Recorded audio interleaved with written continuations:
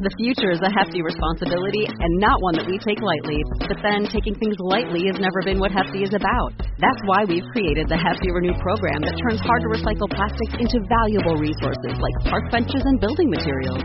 To participate, simply fill up an orange Hefty Renew bag with accepted items, tie it up, and drop it in with your regular recycling. That's it. It's that easy. It's time to rethink recycling with Renew. Particular valued resources may vary by geography. More info available at heftyrenew.com. Thank you to everyone who supports this show and all the shows in the Major Spoilers Podcast Network. If you're not already, you can become a Major Spoilers member by signing up at patreon.com/majorspoilers. The Major Spoilers Podcast covers news, reviews, and of course, spoilers, and goes into details about the topics discussed. So if you haven't read, listened, or watched the items we talk about, you might want to come back later. I'm Matthew. I'm Ashley. I'm Rodrigo. And I'm Steven, and you're listening to the Major Spoilers Podcast, the podcast for pop culture and comic fans. In this issue, it's every announcer's dream, the ability to curse and not get in trouble as we examine Hellboy in Hell, Volume 1. Then a whirlwind tour from Gotham to the deepest reaches of the universe with stops along the way in Metropolis, Greyhawk, Azusa, and Cucamonga. The white line is for loading and unloading only. The red line leads to the terminal, so maintain single file in an orderly fashion. Make sure not to crowd your fellow travelers as the Major Spoilers Podcast takes to the air. Welcome to issue 876 of the Major Spoilers Podcast. Thank you for downloading, and thank you for checking us out this week, because just like the astronauts and aliens, we're all here to put things in your ear holes. What? Take a listen to the song, Matthew. Take a listen to the song. Ziggy Let's get to some guitar. Let us get to some news. This week we can talk about Marvel going digital. We could also talk about that new D&D movie, or we could talk about something else. Mystery one. Let's spin the wheel and see who the mystery date is.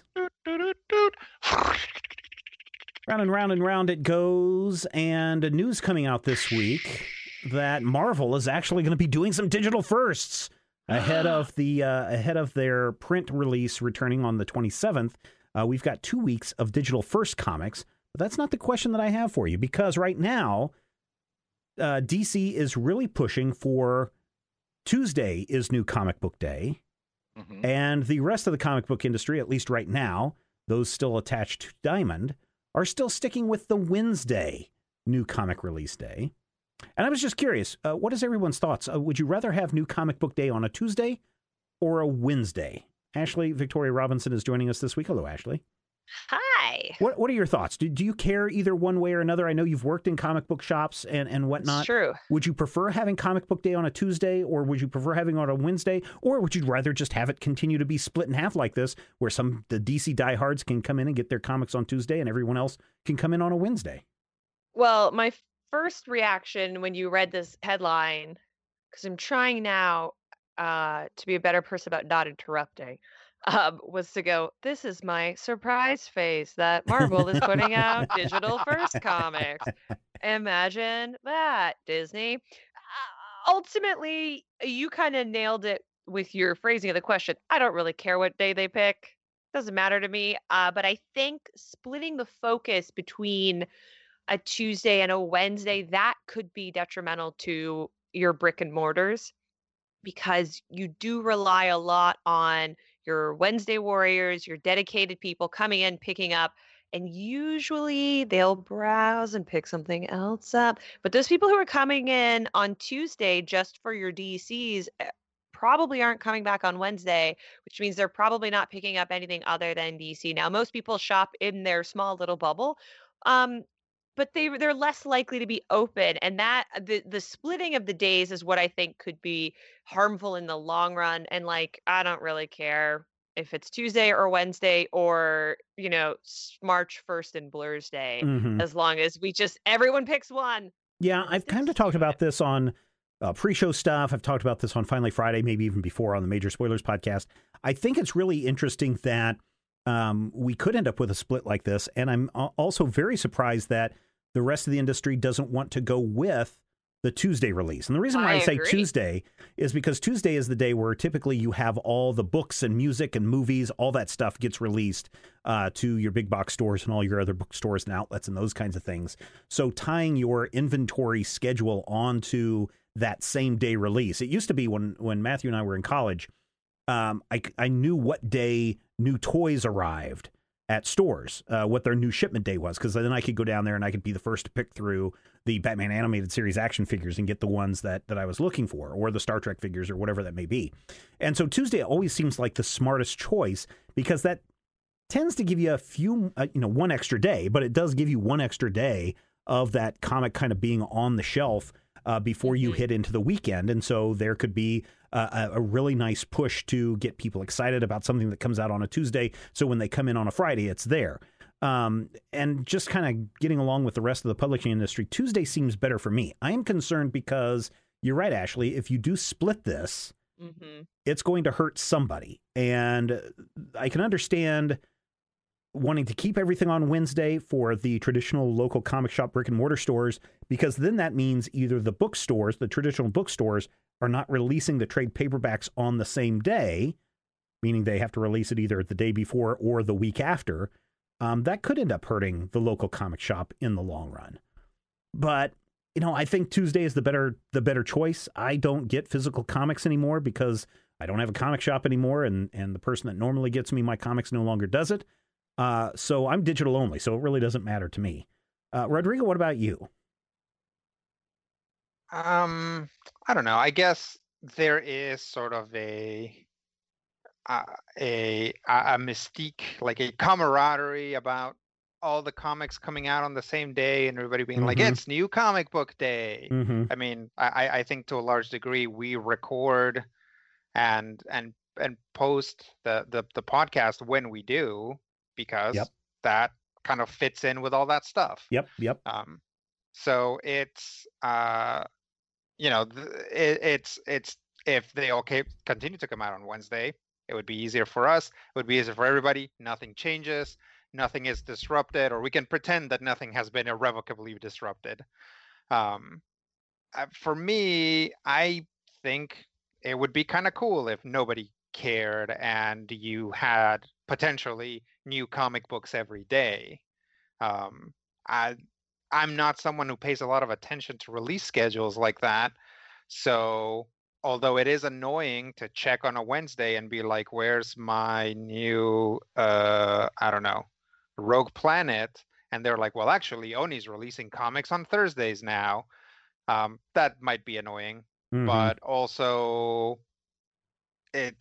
just get it tomorrow, especially because I'm mostly getting my comics digitally. And if I go to a comic book store, it's not to get the latest stuff.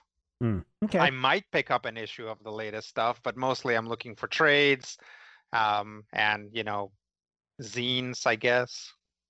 Yeah, those zines, Matthew. What about you? What do you have some thoughts on a Tuesday or a Wednesday release, or do you care? Do you want everybody to just get on the same page? What's going on inside your head? I'm actually of three minds about it. The id, which is the nerd in me that wants comics, the super ego, which is the side of me that sold comics, and the ego, which is the 49-year-old man who's sick of all the bull crap. But I think that on the one hand, it is something that I don't think people should care about. I feel like, as someone who used to be a part of the team that really, really struggled to get the new books unloaded, scanned, put in the right place, bagged as necessary, in the right pull lists, everywhere they need to be, on Wednesday, it feels like splitting that labor over more than one day might actually be positive for the brick and mortars. I don't watch brick and mortar myself, but I heard the pickle episode is hilarious. Yeah. But I feel like, on the other hand, it might be even more complicated, and hopefully there are, going to be more changes coming in the way that the direct market model works. It might be even more complicated to say you get some books Tuesday, some books Wednesday, some books on Blurns Day. And that, the nerd side of me is kind of like, oh, this seems complicated. But then, the old guy in me usually went on Friday anyway. So I think that it's going to be a problem for a certain portion of the readers, for a certain portion of the people actually selling the books, the what do you call those guys, the retailers, the ones who retail. But I also feel like, in the grander scheme of things, if we stay with split schedules, or if we add even more days, if you know DC Tuesday, Marvel Wednesday, Dark Horse Thursday, and you know your Action Lab comics come out every afternoon when the moon is blue, you'll eventually get used to Hey, that. as someone who's being published by Action Lab, I'm not I saying wouldn't mind that. I'm not saying bad things. I love the fact that Action Lab comics are so easy. You can go and you'd be like, bam, I'm going to buy an Action Lab comic. Wait, there are no comics coming out? I'm still going to buy an Action Lab comic. I that was my bread and butter for the last month and a half. Is like, hey, Action Lab's publishing. Yeah. I know. Other people are like, oh, there's no new comics. I'm like, B word, please. I have brand new comics in my digital virtual hands. Yeah. But yes. May Loki continue to bless us and hope that they keep publishing until Jupiter Jet Volume 2 hits stands. Well, as Matthew said, they didn't have. I think they had one comic last week, but they have no comics this week. Yeah, I think they had a slowdown later than other people's. Yeah. So yeah, the whole thing that triggered this with the Tuesday Wednesday was the fact that DC was still pushing really hard on we're going to release everything on Tuesday because of our new distributors and everything. I have a feeling we're going to see everybody kind of figure out one way or another that they want to align.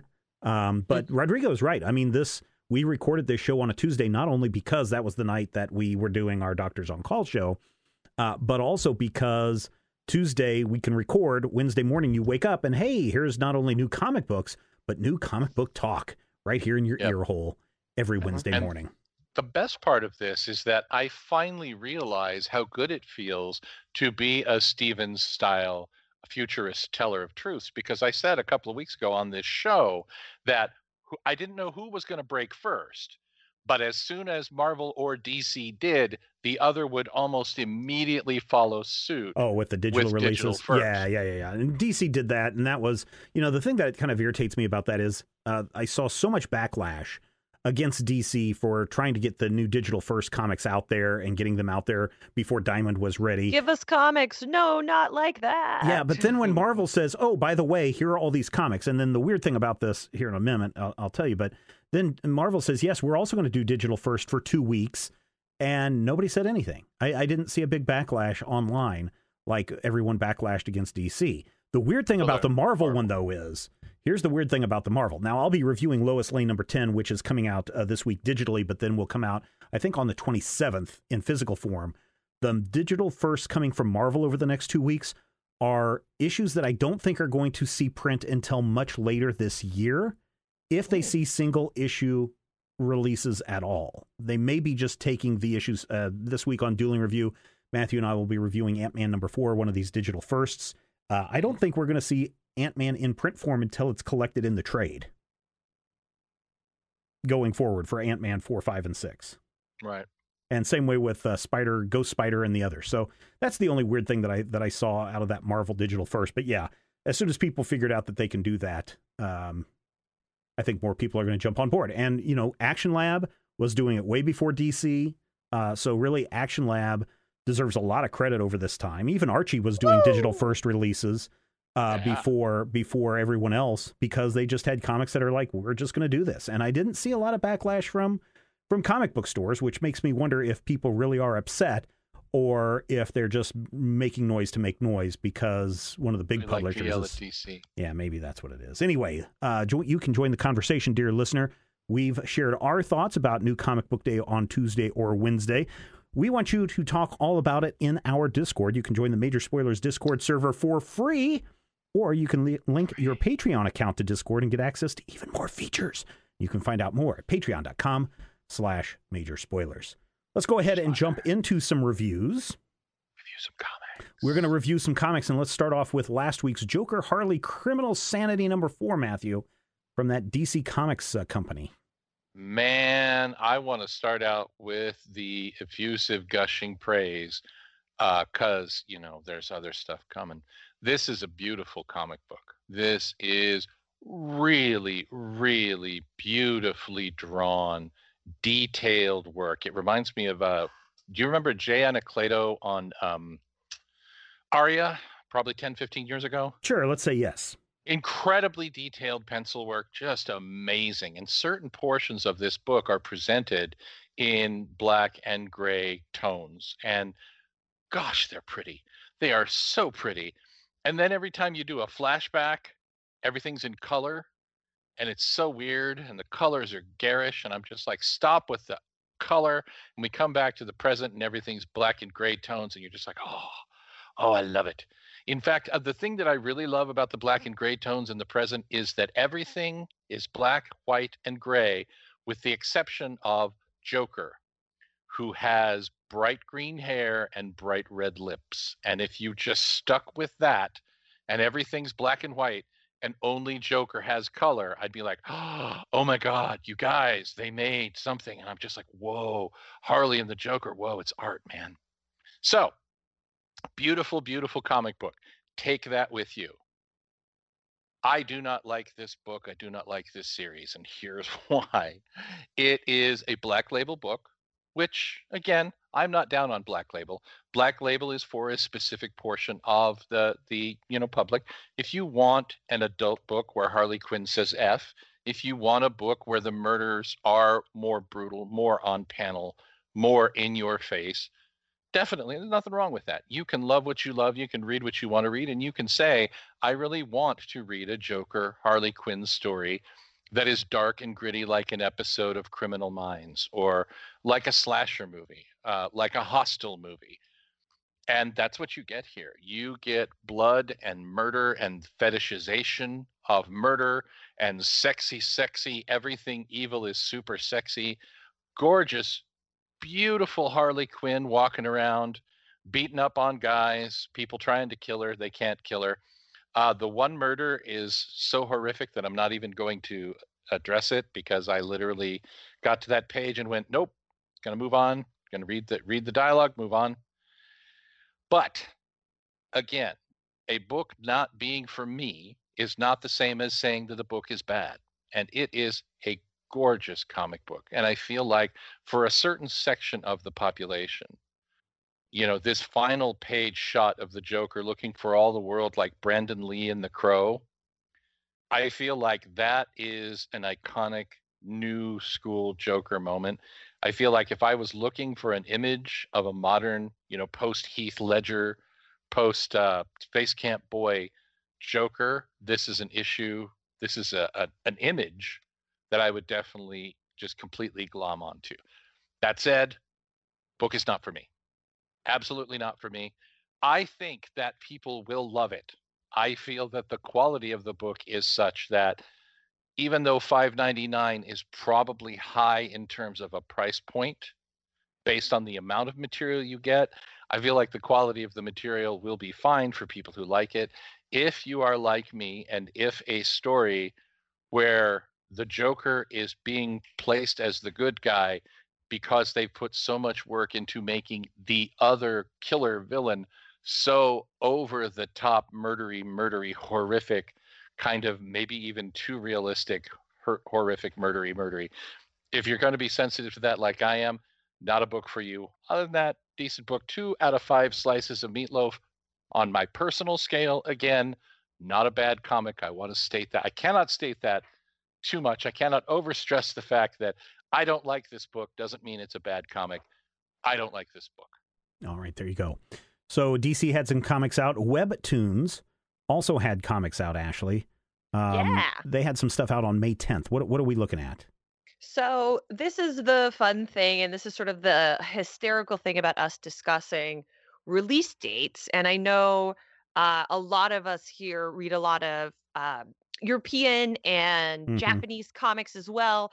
And I've been very into webtoons. I talked about a webtoon last week. I interviewed a webtoon creator for the site. So I am like all in on the webtoons right now and sort of the larger web comic scene, which is a thing that I get very into about once a year. So the time was coming.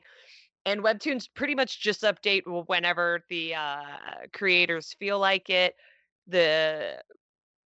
I'll say better, but I don't mean in terms of quality. I just mean in terms of planning. The better ones release on a regular schedule. Not all of them do. And one of the newer offerings that I've really been enjoying is called The Doctors Are Out. And a lot of the things that I'm really into on webtoons are very high concept, usually urban or high fantasy, because that's just my jam. And this is straight up what if there were two hot doctors and they fell in love but were too embarrassed to be in love? And it's in that silly way, not challenging, but also in these incredibly challenging times, it's exactly what I need. One of them is a hot vet, the other one is a hot person doctor. They have names that are almost exactly the same. They have offices beside each other, and they hate each other, but they blush a lot. It's new this year. It's new to the last couple months, and it is created by an artist whose presence I very much have come to enjoy on social media. Their handle is Blau, Blau. I'm pretty sure I'm not pronouncing that correctly, but it's all I have. They're an artist from the Philippines. And what's really cool about that is that her style is very influenced by a lot of anime, but the structure of the world that she's built and the way that she lays out her panels, even in that vertical format that a webtoon has to work in for an iPhone or an iPad, which, in my opinion, is the optimal reading experience, unless the creators have done all of the Tetris work to make it into a book. Is it reads kind of like a Western comic. So for me, it's combining a lot of different things that I like in terms of genre. It's giving me this tone that I like, and it's super, super gorgeous. So this is my comfort food. It's brought me a lot of joy, and it's not one of the larger webtoons. I talked about Darby was it last week? Was it the week before? What is time? Who is what she? is I don't time? know her. Time is relative. Or like Lore Olympus, or the really huge, this is a newer webtoon. So I really think that if people are looking for something that is fun and genuine and very much owns what it is and is gorgeous to look at, I cannot recommend The Doctors Are Out enough. It's both the most heartfelt and silliest thing I read this week.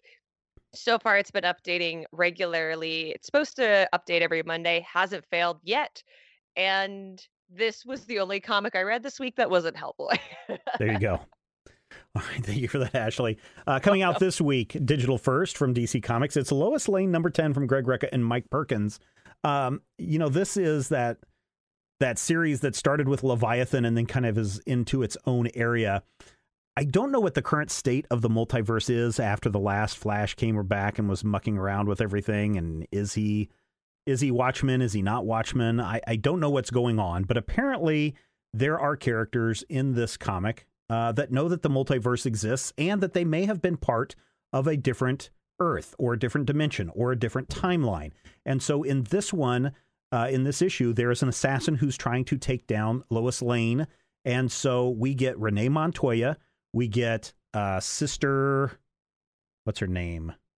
Some witchy type nun person. Sister Montoya. And then we have, there's three different, we've got Renee Montoya and then two magical type beings who are trying to come to grips with the fact that the things that they remember and the things that they know in this reality aren't meshing. And they're starting to come to grips with, we are an amalgam, not using an amalgam, but we are an amalgam of all these different timelines and experiences and realities and multiverses that have all been collapsed into this one person. Renee even comes out and says, in a different reality, or in a different multiverse, I thought I used to work for the Gotham City Police Department. Turns out I don't.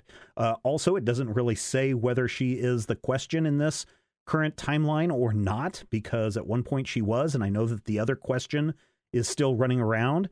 But what is really interesting about this, and this is why I might suggest you pick this up, is they have multiple double-page splashes where you see each of these characters in their different incarnations across the various timelines and multiverses that we have seen in comics before. So I find that very, very fascinating and interesting, especially as you're trying to piece together, what Earths are here and not here. Matthew and I reviewed Hawkman last week, which dealt with reincarnation and remembering things, as well as all the various Earths and the death metals and all of that kind of stuff and how this works together. It's a little bit confusing, but if you're somebody that really enjoys the multiverse, there's something interesting about this story as they're trying to convince this magic user to help them save Lois from the assassin.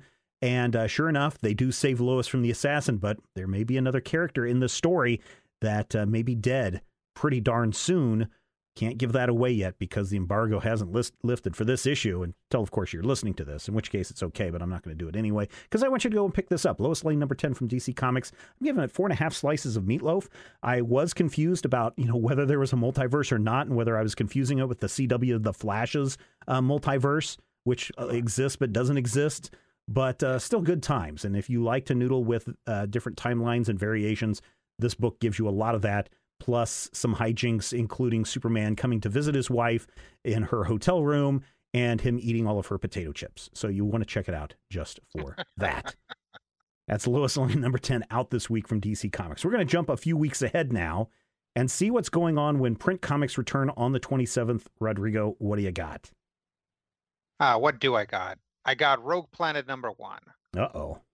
So Oni Press, this is Colin Bunn, Andy McDonald on the art, and it's a spooky space story. So in Rogue Planet number 1, we are introduced to a fairly large crew. I want to say there's like 1, 2, 3, 4, 5, 6, like 8 of them. And it's like here's this crew is going to investigate a rogue planet, which is an actual thing. A rogue planet is a planet that is not held by the gravitational pull of a specific star, so it's just kind of drifting out in space. With a crew that large, going to investigate something, like already it's like, oh no, I bet not everybody makes it back. And sure enough, so this is a crew of, I think it's like a private group, and basically they hear a distress signal, go to this planet because they are sure that they're going to be able to find a cache of something. Basically, they don't expect that anybody survived, so they're going to the distress signal to basically see what the other ship that's sending the distress signal had, and possibly get a big score and be able to cash it in or turn it back in for money. But instead they find horror. Uh-oh. Yeah, so I don't want to give away too much, but I'll just say this. If you like cosmic horror, there's certainly some of that here. If you like body horror, there's a lot of that here. Oh boy. So if you like stuff with, I don't know, maybe lots of eyes or mouths where they shouldn't be, or an armpit on a head, that sort of thing, this is your new favorite book. The art is very good. Andy McDonald does a really good job of showing us visually distinct people and monstrous things, as well as ships of various makes. You kind of very quickly figure out, it's like, oh, this is like an Earthling ship. These other ships maybe aren't Earthling in design. There's also a look at some other potential alien creatures. It's not very clear whether like this is like a Star Trek type of situation where like humans know that there's lots of different types of aliens, or if this is more of a, I don't know, I guess Serenity situation where there aren't, or I guess maybe it's like a alien type situation where humans aren't really sure if there's something else out there in the galaxy. Alien, obviously an influence, and I don't think this book shies away from that. I think it kind of wears that on its sleeve. Probably the single most amazing piece of storytelling technology in this book, and that I've seen in a long time, is that everybody puts on these spacesuits, but the light that illuminates their face is a different color for each character. So one of them's purple, one of them's green, one of them's red, one of them's blue. So it's you can tell who each character is as long as you're keeping track of the colors, which is something that I think last week, 2 weeks ago, 9 years ago, I'm not really sure, I reviewed another basically bunch of people go into space and get in trouble type book, and that was an issue. When everybody's wearing a big bulky spacesuit that's supposed to look realistic, it's hard to tell who everybody is. But this book gets around it by color coding everybody. And by color coding only the light that illuminates the helmet, you also get away from making your characters potentially look like Power Rangers if you were to, say, color code the actual, exosuits that they wear or whatever. So I found that to be really clever and creative. I don't know if anybody's done it before, but again, there are problems to solve when you want something to look kind of grounded in reality, even if it's supposed to be the far future, that when you're dealing with astronauts, all astronauts look the same, right? So it's a good idea. Not to go on and on about color coding things, but it's like I do it with my files. Why not do it with astronauts? So I'm going to give this 4 slices of meatloaf. I'm trying not to give away too much. There is obviously a deeper story here. Let's just say that Alien is not the only influence here. There's a little bit, maybe some Kubrick-esque overtones as well. So let's give it 4 slices of meatloaf. Very interesting book. Very on board for the next one. Very cool. Now, question. We've been reviewing both The Sixth Gun and Harrow County, written by Cullen Bunn. How does this hold up compared to those other books? Is this something we're going to see a long run of in a future years of Major Spoilers podcast? I was going to say, are we going to be doing this again in 5 years? Well, this is a very different story already. I will point out that I also was doing Man or Black, which I think is another Cullen Bunn book. And I don't know if that's over or if he's doing both of these. He's a writing fool. He's got like eight books going on at the same time. Yeah, so I think he's doing that for Dark Horse. So as far as where this ranks, I mean, this is the first issue. It doesn't grab me in the same way that, say, Harrow County did on the very first issue. But it interests me because of the tropes, right? Because this is like, we're very clearly playing in Alien territory. We're very, very clearly playing in 2001, A Space Odyssey territory. And so I'm interested to see just like where we went with the cowboy tropes and where we go with like the spooky Appalachia tropes. I'm interested to see where we go with, you're a dumb astronaut in over your head tropes. Okay, very cool. Well, I'm looking forward to this. This is coming out May 27th of 2020. Hello, future people. Now, listen, Some of you may be interested in these books that we're talking about, and you might say, hey, I would like to pick this up in a digital form. We do have an affiliate link for these comics with Comixology. It's something that we've been asking for years as an affiliate program, and Comixology said, sure, we'll let you in the door. And so what you'll see both on the show notes for this episode, as well as the reviews that we have posted over at majorspoilers.com, is oftentimes next to the cover image of the comic book, you will see something that says you can buy this book here, or you can buy this book via Comixology, or whatever it may be. You click on that link, it takes you over to Comixology. You can buy that digital comic just like our Amazon deal. It's not going to cost you anything extra, but a little bit comes our way. And I had one person tweet at me earlier this week saying, hey, thanks for letting me know about that. I bought a lot of digital comics over the weekend. I hope that helps you guys out. So there you go. Every little bit helps, and we thank everyone who's doing that.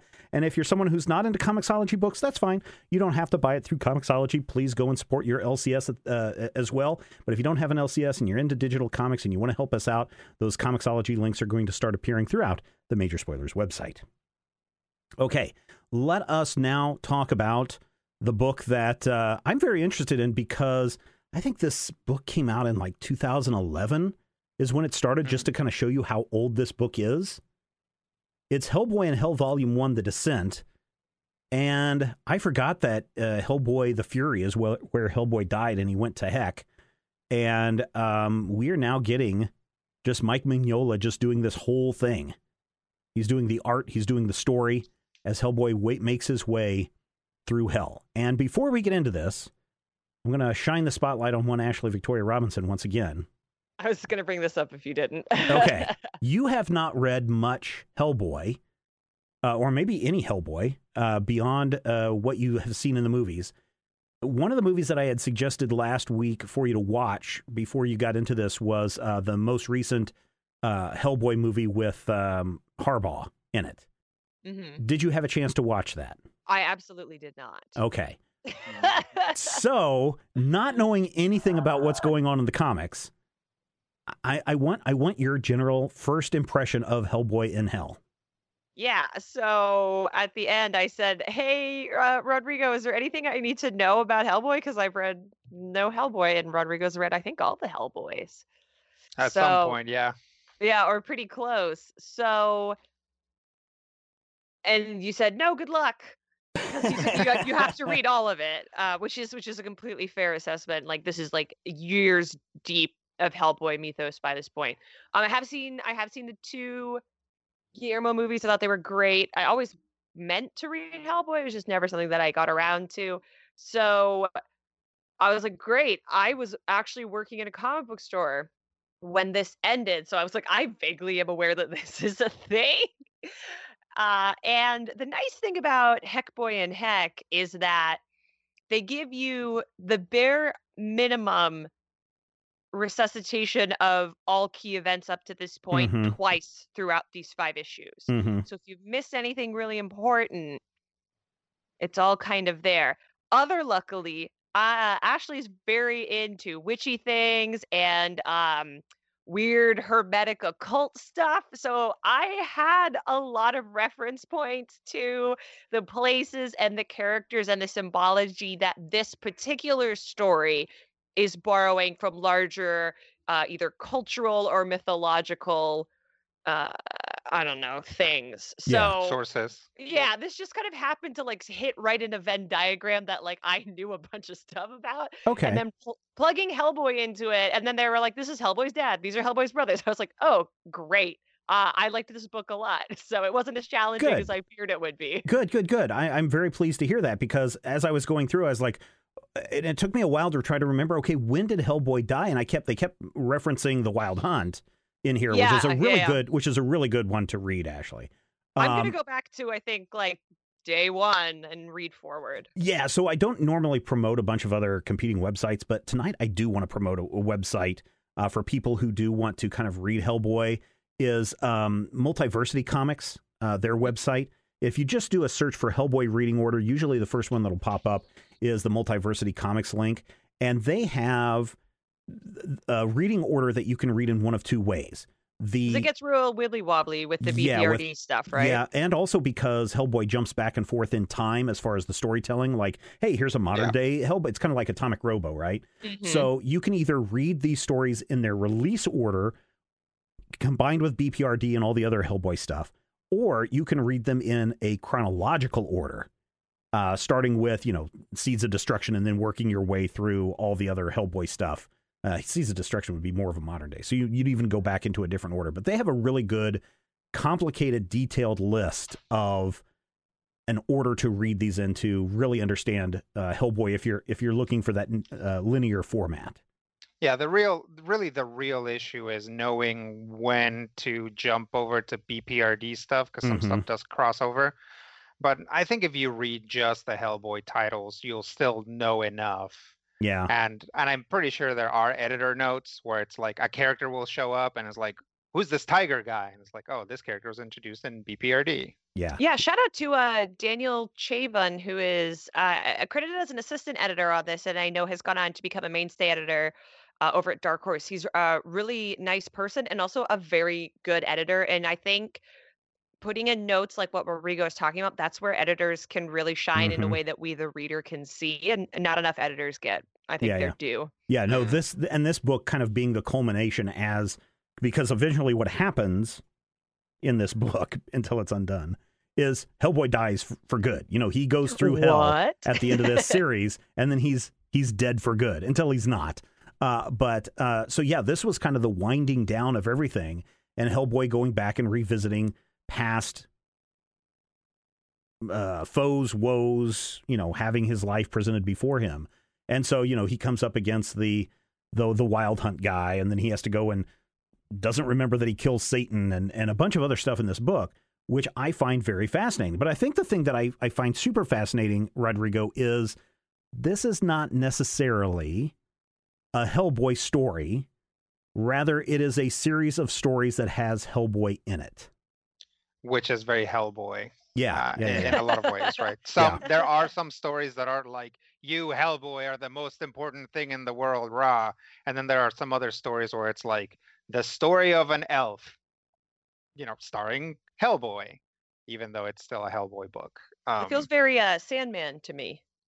Yeah, I mean, and that's so I didn't know what these books were going to be like because I stopped right before Hellboy died, just because I kind of lost track of what all was happening in BPRD and stuff, and I was like, okay, well, I'll get back into it at some point. So I didn't see the volume immediately preceding this, and I was interested to see what Hellboy in Hell was going to be like, and it wasn't until the very end where like a guy shows up and is like, "Hello, Hellboy, can you help me not go to eternal damnation?" And Hellboy's like, "Yeah, all right." And then I was like, "Oh, yeah, Hellboy in Hell is going to be a Hellboy book." Yeah. It's like so much of Hellboy is just like Hellboy wandering the countryside of like basically throw a dartboard at a map of the world. Mm-hmm. It's like, oh, today we are in South America. It's like Hellboy dealing with the paranormal stuff of Paraguay, right?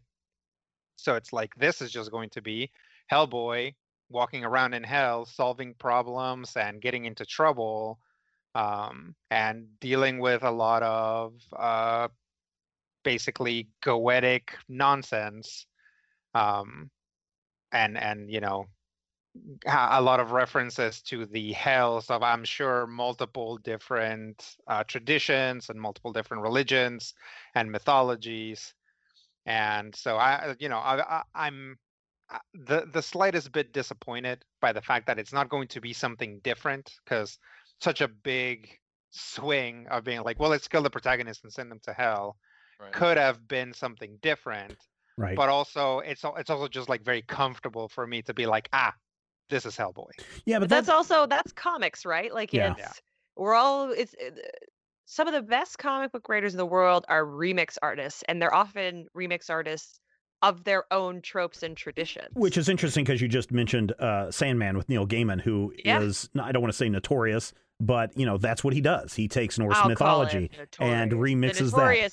N-E-I-L. Yeah. No, Matthew, I'm curious because this is the most Hellboy story that Rodrigo has read, but I kind of dig it because, yes, at the same time, it is Hellboy is present in these stories, but he's also revisiting what it means to be the right hand of doom. Yeah, in many ways, he's actually almost a passenger at certain points in the story, literally a passenger when it comes to Satan's demise. But I think that my issue with these issues, is the fact that this backstory. As with every story, I have to start by telling you another story so I can tell you that. Oh, is your cousin Elway in this one? No, my cousin Elwood is not in this one. However, second time that cousin Elwood has shown up tonight, by the way. That's a double Elwood night. Everybody drink. When I was a kid, I was actually in gifted programs. And what that meant was they're like, here, you get a subscription to Games Magazine and a free hour every week to use your grand intellect. And I'm like, okay, great. But one of the things that they did was like, here are some things that you may wish to read to feed your mind in the way in which it wants to become accustomed. And one of those things was, I am crapping you negative on this, the Divine Comedy. Mm-hmm. And as I read this, I remembered reading the Divine Comedy when I was like 11 years old, 12 years old, I guess. And on the one hand, I went, wow, there's a lot of comparison points. There's a lot of moments here where it's clear that Mignola knows his hell stories of multiple traditions. But it also reminded me of how much work it felt like to read the Divine Comedy and Dr. Zhivago and things of that nature when I was 12 and 13 years old. And so as I'm reading this, certain parts of it felt like work. Because we start out with Nimue ripping out his heart and him falling to hell and nearly being eaten by lobster things, which, hey, I'm totally down with that. Giant satanic, crabs, I'm good. And then we get to this long and involved discussion of here's the guy with the hammer that we should know, but who's the guy with the hammer? I don't remember because I haven't read The Wild Hunt. Sure. And then there's a guy with a mask, and I'm like, okay, I'm pretty sure that that's the guy from the Ghost Finder spinoff, but I'm not sure until issue 4. And then we're like, I'm pretty sure that that guy is a Satan, but there's like 4 Satans in here, and it's just there are a lot of moments that are really wonderful. The explanation of Hellboy's birth and the horrifying sequence of him, being created and his hand being chopped off as a baby. And teeny tiny Hellboy, though, is so cute. He is. And you just want to feed him some pancakes. Yeah, But you also, definitely, Ashley, that is a story you need to go check out right now is Hellboy and the pancakes, where he eats the pancake and all of hell goes, he has eaten the pancake. I will say the only Hellboy I have actually read before this is I read that Itty Bitty Hellboy series where he's cracking walnuts with that giant hand, which is an amazing series. And that's kind of the thing about it. Rodrigo's point about Hellboy stories not being about Hellboy is actually the thing that I like best about Hellboy. And it's this kind of the same thing that happens to me with Atomic Robo, which is similarly structured in that the main character isn't necessarily the focal point of the story. He's always in it or part of it or some of it, but the focal point of the story can move around. And so maybe it's the fact that this is a focus on Hellboy's journey through, 4 levels of HE double hockey sticks. I love the fact that we'll say hell sometimes and not hell other times. Like there's a certain number of hells before standards and practices come down and tell us that we're no longer allowed to be aired before the 9 o'clock watershed. That's an aside. 3 people laughed at that. Steven's one of them. He's not going to admit it. But there are points in this book where I feel like I wasn't as engaged as I kind of wanted to be because it did feel like work. It felt like this is definitely a reference to, Zibulba or Satan or El Shaitan or whatever it is. And I'm like, do I need to know something that would make this better? I'm pretty sure Sebulba is that guy from Star Wars. But I wonder, Rodrigo, is that why you drifted away from Hellboy? Is because it became too much work to enjoy Hellboy? No, not really. I don't know if you remember, but Hellboy, if you read Seed of Destruction, it just right off the gate is just like, it was 1945 and this was happening. This was the same night as the lobster fell off the mountain. Yeah. And it's like, just nonsense, right? Just like pure, you just hit nonsense at 70 miles an hour immediately. So no, that doesn't bother me. I have the opposite reaction because I myself enjoy reading about mythology of various countries and peoples. So when it cuts across into something that I'm familiar with, I'm like, I know who that guy is. I stopped reading Hellboy because it got kind of hard for me to collect, and just kind of for monetary reasons, there was only so many things that I could get. And I was like, I think I'm going to do video games for a while. And so I fell off of like collecting trades as much as I did. I got as far as they're like literally right here. Actually, yeah, The Wild Hunt is the last one that I bought. And I don't even remember if I read it. So, yeah, it's just kind of personal non-Hellboy reasons is kind of why I fell off of Hellboy. Kind of like why I fell off of Magic the Gathering. It's like, it's not that I don't like it, I just haven't been playing it. Yeah. It requires That's also a commitment. just like a rite of passage being a comic fan, that at some point in your life you're gonna just be like too broke to get everything you want. Sure. Yeah. I think the one positive thing that I want to say about this is not that it was confusing, because you're right, Ashley, they did do a good job of using the editor's notes to say, hey, this happened in this, so that you can go back and jump into it. But I agree with you, Rodrigo and Matthew, that there's a lot of either work that you have to get into for this. But the one thing that I really like is that this is Mike Mignola doing everything, except for the coloring, which is Dave Stewart. And Dave Stewart has always done a fantabulous, perfect job. He deserves all the coloring awards for his work on Hellboy. After he broke up with Annie Lennox back in the 90s. Yeah. So, and again, I think that there are other people who write Hellboy. Chris Roberson writes Hellboy. And, I've known Chris for a long time. I think his Hellboy stuff is fantastic as well. But Mignola does something where he writes very simply. He keeps things very, he doesn't pack the page with words because Hellboy is solemn and Hellboy is a loner. And so he's lost in his own thoughts. So you have a lot of what feels like quiet bits throughout this book. But he's also like in that Grant Morrison way, it seems like not interested in doing all of the work for you. So like if you don't know who Nimue is and what her deal is and how she relates to the larger European and English mythos, like, well, then she's a creepy witch and like, good luck to you. Yeah. In that way where as someone who's written exclusively YA, you have to explain everything. So I was like, wow, there's like no words on these pages. Right. And then to double up on that is Mike's panels in this book seem to be larger than what I remember his stuff normally being.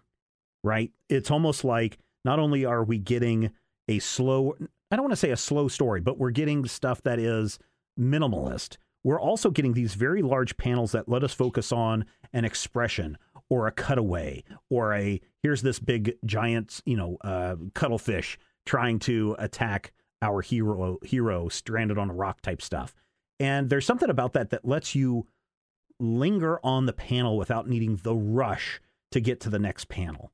And it also adds to the quietness of this book. Even though there's things like, hey, don't you remember killing Satan, your father? Oh, I did that. Oh, hey, don't you remember me? You bashed my head in. Oh, I don't remember that. Let's fight. It's fascinating in that way, which the combination of minimalist words and larger images means that these 5 chapters read super fast. This is a 120-page book. You can get through it in an hour or less. Yeah, I read both volumes today. Oh, so you read the volume 2 already? I surely did. Okay. All right. Oh, a new Hellboy fan. Mm-hmm. Are you a Hellboy fan now, Ashley, or not? That's the question. I was definitely a Hellboy fan before. Like I was into it from the movies, but yes, I would say that I'm converted to the comic book. So I will pay Rodrigo the requisite $5. That one must. He's saving it up, I'm sure, from when his time to the River Styx comes. He's going to get that express. Yeah. Shuttling across. And how many people did you get into Hellboy? 4. You may pass. That's pretty good though for a Dark Horse book. That's a lot of people. Oh man, burn. I don't mean that as a burn. My book is published by Action Lab. I just mean that with smaller publishers, every conversion counts. Yeah, and really, and honestly, look, I would love to be as successful as Mike Mignola. We could send 4 people my way. I'd be delighted. Oh man, if you guys haven't during the pandemic, he's been doing these breakfast cereal drawings of like Tony the Tiger and Quisp and Quake and all these other things in his style. And they are both horrifying to look at and deeply mesmerizing. And he's put them up on auction to raise money for comic book shops that have suffered during this. So if you get a chance, go and check them out. Tony the Tiger is just like the most terrifying thing. Gruesome. I mean, especially with the proportions, right? So like arms tend to be longer than they need to be and legs tend to be shorter than they need to be in those images. So it's uses very actual amazing. lion cat type proportions, which regular Tony generally doesn't. And it's just yeah. So I'm curious, Ashley, you said you really enjoyed it. What's a final thought from you on this book? I actually think that if you are a mythology fan, and I don't even think it has to be of a specific type of mythology, specific tradition, but if you're just sort of into that idea, I think this is not a bad place to start if you kind of know, like, okay, Hellboy, Left Hand of Doom, big red guy, went to Earth, is in hell now. I thought this was a very interesting starting point. I think if you are a Hellboy fan, you probably get a lot out of this because it seems like the culmination of what I can only assume is years of storytelling, if not perhaps decades. Yeah. I really liked it.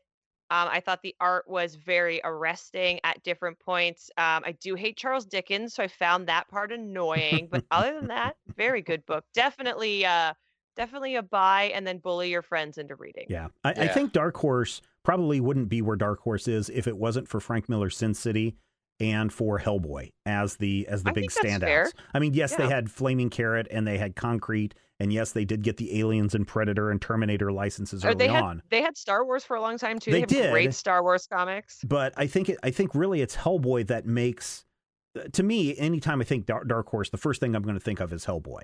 Me too. And I think that is They got that Black Hammer right now, though. Very good. There you go. So for me, I think you might get more enjoyment if you are more familiar with the Hellboy mythos and you've maybe read, Conqueror Worm or Wild Hunt or Right Hand of Doom. If you read a couple of those volumes before, I think you'll be prepped for going into this.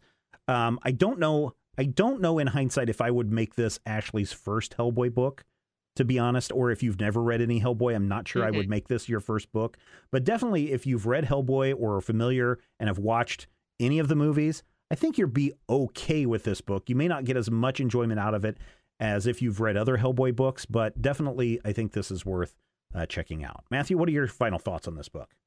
If you only know Hellboy from Injustice 2 and his ability to punch out Black Canary and is true. Superman, this is probably not the place for you to start. I am, three things. Primarily, I'm a Sagittarius. Hello, ladies. What's your moon and rising, though? I'm a hamburger over the moon.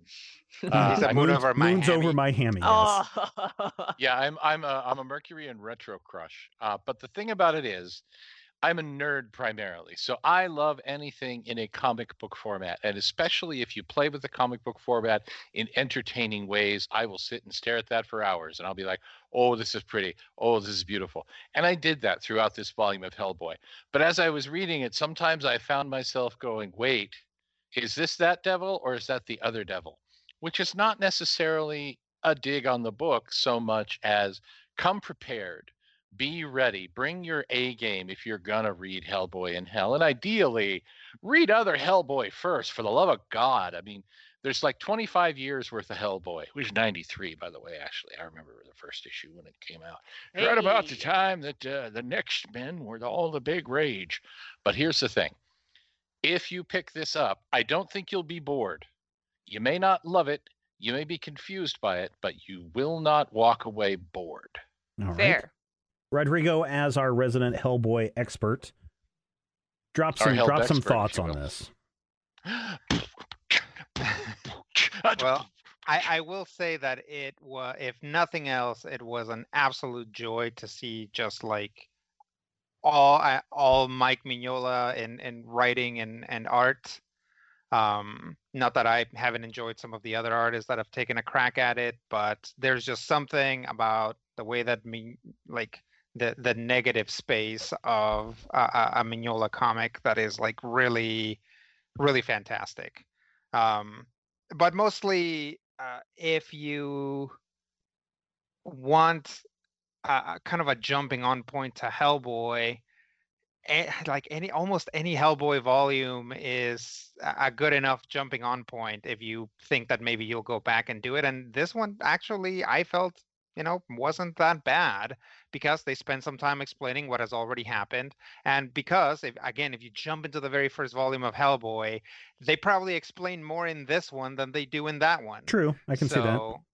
So, yeah, even I think if you follow Mike Mignola on Twitter and you want to see some really spooky, cool stuff in full color, definitely pick up Hellboy in Hell Volume 1. There you go. And for all of you people freaking out because we've said the word hell so many times, you can find a link and pick up your own copy of Hellboy in Hell by clicking on the Amazon link right there in the show notes. Again, it takes you over to the Amazon page, our affiliate page. It doesn't cost you anything extra, but a little bit comes back our way. And both with the Comixology links and the Amazon links, you're taking money right out of Jeff Bezos' wallet, and you're putting it right into our hands, where we use this money to make great shows like this week after week just for you. And that's where we're going to wrap it up this issue. Thank you so much for listening. Thank you for being part of the Major Spoilers experience. We love your Hell feedback, so use the Hell comments section at Major Spoilers to share your Hell thoughts and Hell reactions to this Hell episode. Or even better, send us an email to podcast@majorspoilers.com.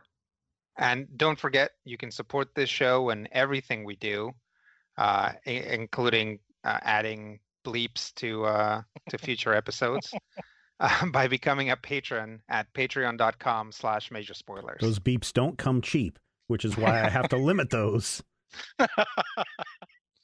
until we can get some more money. But we will be back next week because we know that you love comics, and we do too.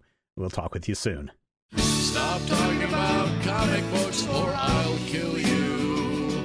I don't care if the Hulk could defeat the Man of Steel. I'm gonna rearrange your face if you continue to debate whether Logan's claws could pierce Steve Rogers' shield. I just couldn't care less if they bring back Kraven. And I don't care if Spider-Man's a clone. Stop spending all our cash on back issues of The Flash, or I swear to God you're gonna spend your 12 years alone.